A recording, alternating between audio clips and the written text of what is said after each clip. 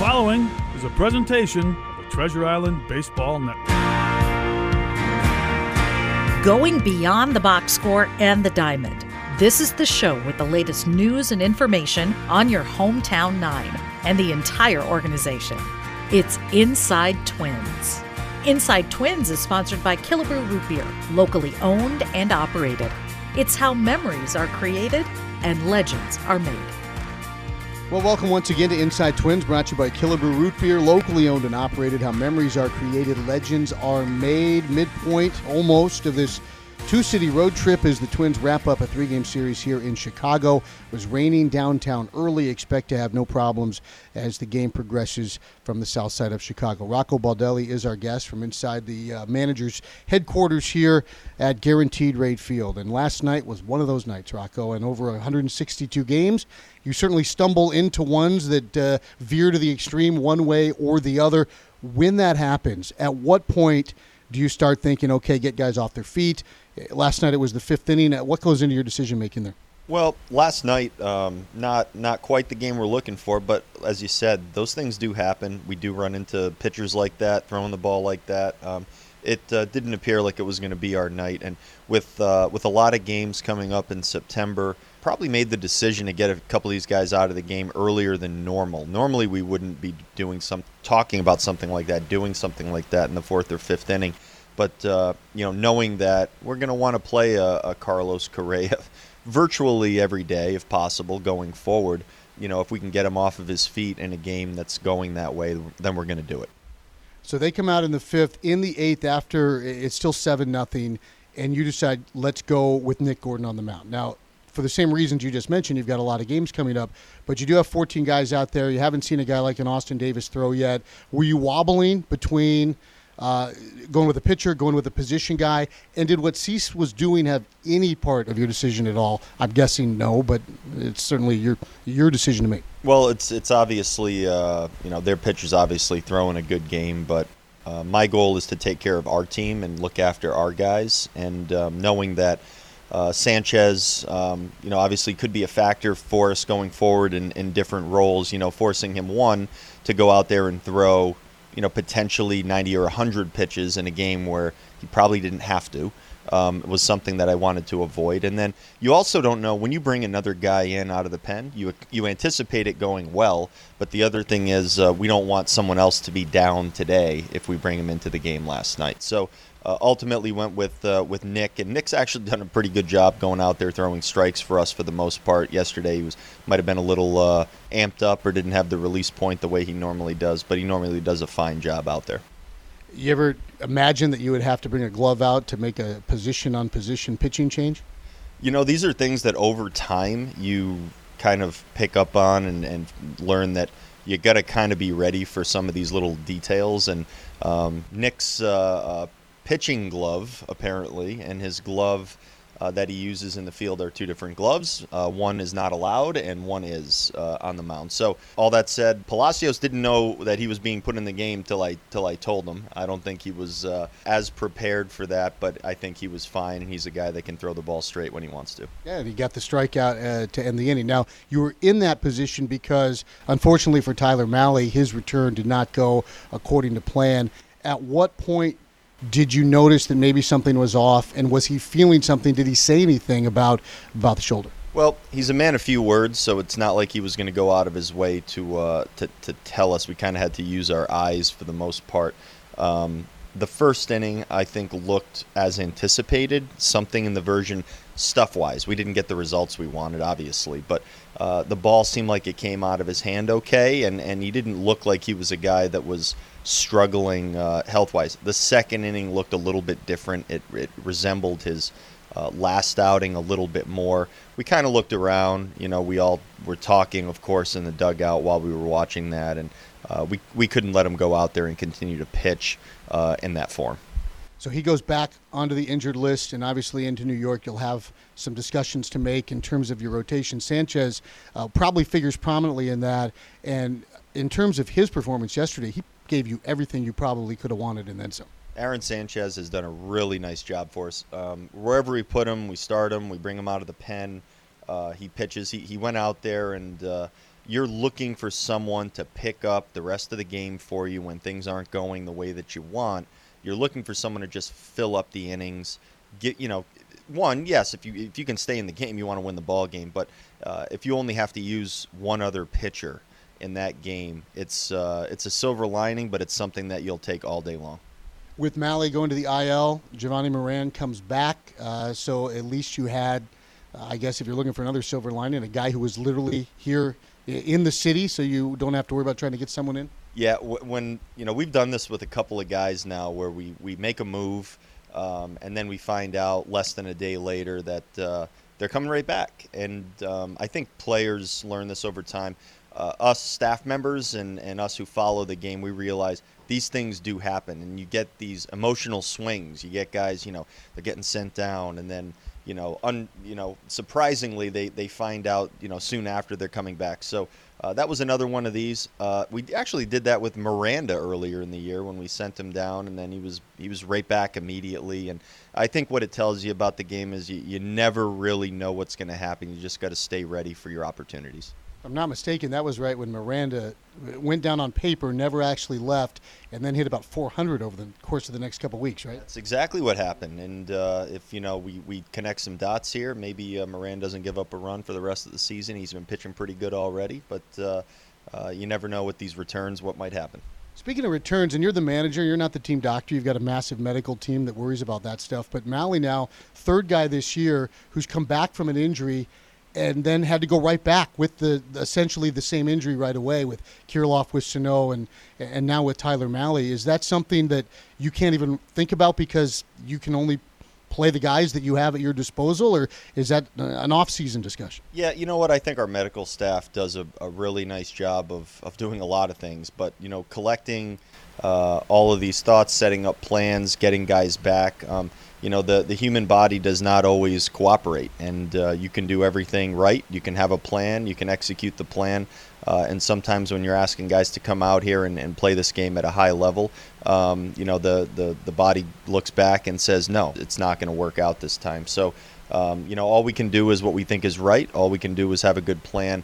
Obviously disappointing to see Tyler Mahle going back on the IL right here. I mean, that's not something that you want to see, but he's a pretty tough guy. I know if he could be pitching right now, he would be pitching, but it's just not the right time.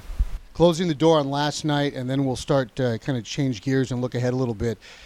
No-hitters are always exciting. Now, you don't want to be on the other end of one, but to have the last guy in your way be the guy leading the league in hitting, where it's going to be a tooth and nail at bat, you couldn't ask for, in a 13-0 game, a more dramatic way to finish that one. No, and we wanted to keep Louis in the game, and he was DHing, and then we moved him to second base for an inning. But knowing the kind of hitter that he is, giving ourselves an opportunity to not get no hit. We don't want to get no hit. We don't want to lose. I mean, winning the game really ultimately all that matters. But truthfully, on the side, we also do not want to get no hit, and we were pretty excited, and I think the guys were pretty excited with Louis going out there and having a good at bat. And he's going to give you the best chance of anyone, maybe in baseball, of going out there and lining a single somewhere. And he got a good pitch to hit against a guy that was throwing the ball pretty marvelously, and he went out there and did it. So we'll take that. On that note, have you ever been that guy that's tried to break up the no-hitter late, or been one of the hitters as a guy is closing in on one? And on the flip side, have you ever been out in the outfield playing behind a guy as he tries to close one out? And what's that like mentally? I wish I had a great response to that. The answer is no. I actually haven't been too deep in games on either side of that. My team has actually been no-hit before, but I actually wasn't present for the game due to something. I think it was an injury, of course, but all that said, I do think that there is that tension and that excitement and all these different things that are flying around towards the second half, the latter end of these games. And you know what? It's fun. It's way more fun, I'm guessing, when you're on the other side. But it's at least that deep emotion that this game has. When things like this are going on. That's Rocco Baldelli. The show is Inside Twins, brought to you by Killebrew Root Beer. We're back with more in a moment on your home for Twins baseball. The show is Inside Twins. It's brought to you by Killebrew Root Beer. It's locally owned and operated. How memories are created, legends are made. Twins are in Chicago. It's been an interesting couple of days. You had a little kerfluffle on the mound in Game 1, a near no-hitter in Game 2. Twins seeking a win here in Game 3 with Dylan Bundy on the mound against Lucas Giolito. We talked yesterday about Dylan Cease and what he had done to change, to become a truly elite pitcher in the American League. You're going to see a guy in Giolito today who struggled, changed some things, was very specific in how he went about it, became an elite pitcher, and now he's struggling again. Now, part of that is that this is just a really hard game. But do you see anything specifically in what he's doing now that has changed from his All-Star seasons? Well, going back a little bit further, I think the point about him making the adjustment, and we've seen a lot of guys be able to do this in this game. I think more recently, maybe over the last 5 years, maybe over the last 10 years, guys willing to make major adjustments to what they're doing. And I saw Lucas Giolito, another one of these guys. I've seen him all the way back into his high school days, and I saw him pitch as a senior and a good-looking young kid and all that. But he had the long arm stroke in the back, and it was this kind of longer delivery, much more difficult to sync up, and had good stuff. And then he just decided that, got together with whoever his pitching guy was. I think might even be his current pitching coach. Got with him and shortened it up to the point where he literally just keeps his arm balled up and almost tucked into his armpit, and that very tight kind of thing is also the same thing I think that they've done with Dylan Cease in some ways too. And it's been a pretty good adjustment for other guys in the league as well. And it's taken guys' careers from one place and just brought them to a completely different place. Now, it takes a lot of work, takes a lot of effort, takes a lot of time in the bullpen, takes a lot of comfort, takes a lot of work in the training room. All these different things matter. But I think that was probably a turning point, and in general for a lot of people in the game, and for Lucas Giolito, what he's going through now, it seems like just the sort of struggles that other people in the game have all the time. It's hard to be one of the best in the game, for a long stretch. But I'm sure he's going to probably straighten himself out. Hopefully not today, and hopefully another time. But a guy that's done a pretty good job for the White Sox. You've given us an off-ramp, so I'm going to take it. Talking about watching Giolito in high school. And Ethan Katz was his pitching coach, I think, at Harvard-Westlake. Max Fried was on that team. Jack Flaherty was on that team. Going back to your scouting days and watching those guys as young men, you often will remember that, even now years later. Did you see any of those three being what they are now? Did they all kind of turn out the way you thought? Were there surprises amongst those guys? A lot of people thought Flaherty was a a position player and not a pitcher.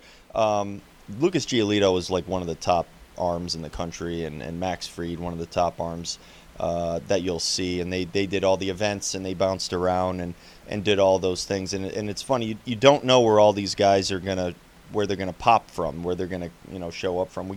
We get Joe Ryan, he's coming from one place a little bit more unheralded.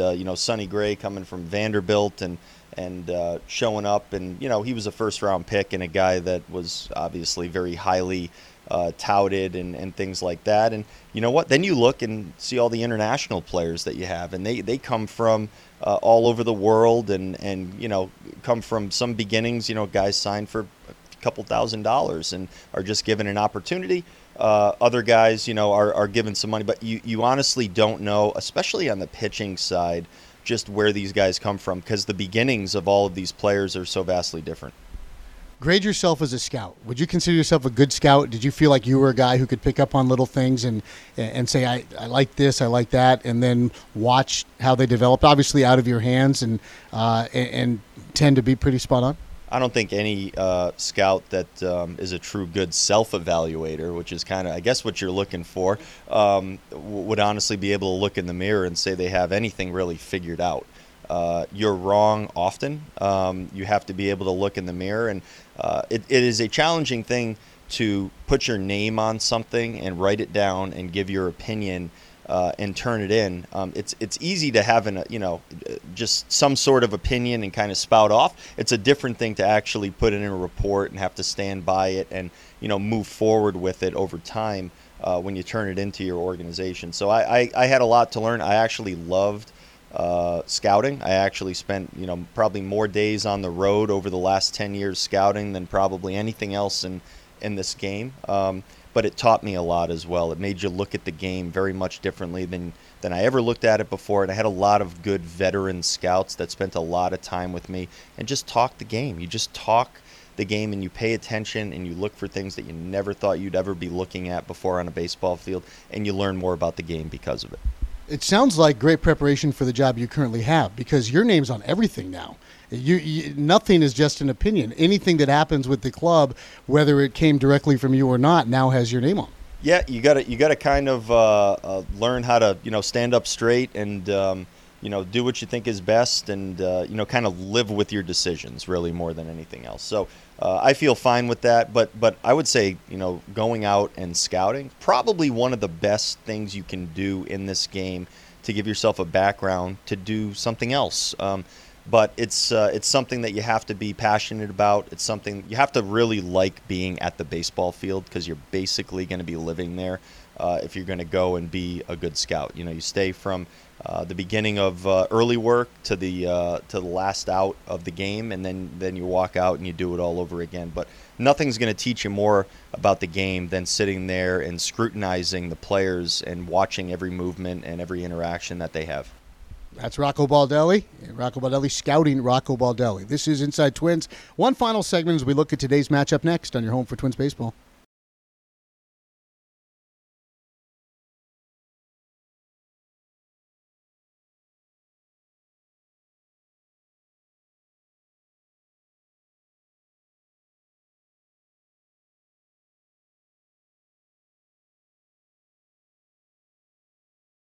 Final segment here on Inside Twins, brought to you by Killebrew Root Beer, locally owned and operated. How memories are created, legends are made. Gary Sanchez catching again today. He's been catching a lot lately. We haven't seen a lot of Sandy Leon, and who knows, maybe he'll be catching in his New York homecoming tomorrow as well. But what's going on behind the plate? Gary has been catching a lot, and Sandy, who has been doing a great job for us when he's been behind the plate, is dealing with some knee soreness right now. It's something that we're working through. We're not exactly sure when he's going to be back out there on the field.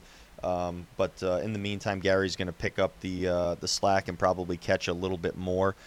He's going to obviously not be able to catch every day in this stretch, but he's going to probably catch most days. He'll be catching Dylan Bundy today, and Bundy is a guy who is very clinical in his work. He doesn't throw a lot of pitches over the white part of the plate. You'd seen him before from the other side.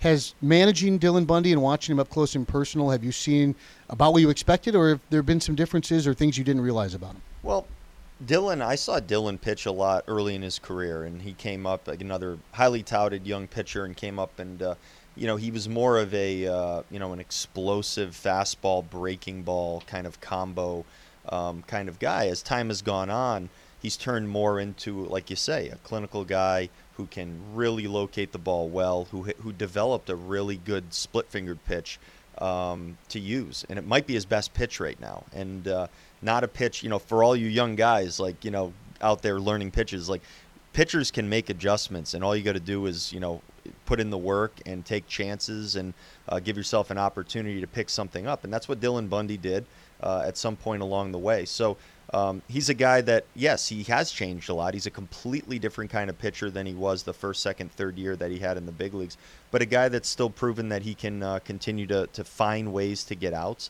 and that's what he's done for us. He's competed very well, and he's a guy that's going to give you a chance. He's going to throw strikes, and he's going to force the action.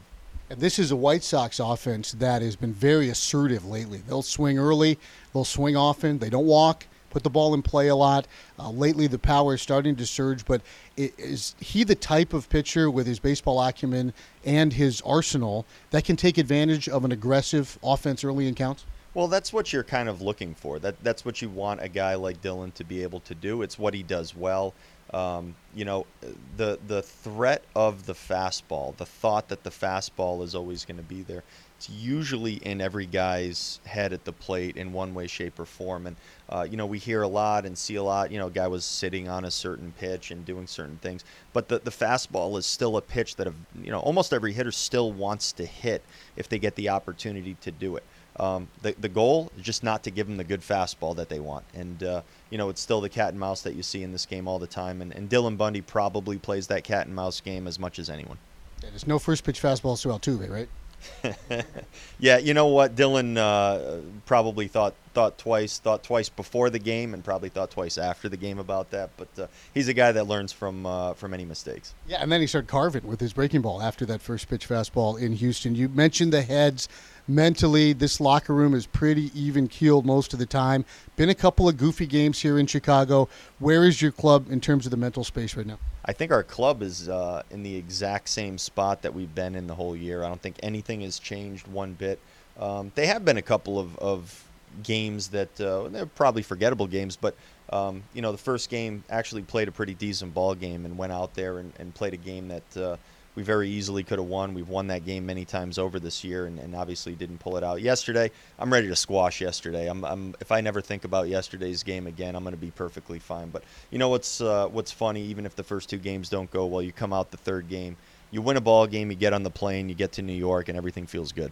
All right, well, here's to a victorious game and a happy flight to the Big Apple. That's Rocco Baldelli. It's Inside Twins, brought to you by Killebrew Root Beer, locally owned and operated. How memories are created and legends are made. That'll do it for Inside Twins. We'll pass the baton forward to the pregame lineup card. Baseball from the Windy City coming up all day long right here on your home for Twins baseball. You've been listening to Inside Twins, brought to you by Killebrew Root Beer, locally owned and operated. It's how memories are created and legends are made. This has been a presentation of the Treasure Island Baseball Network.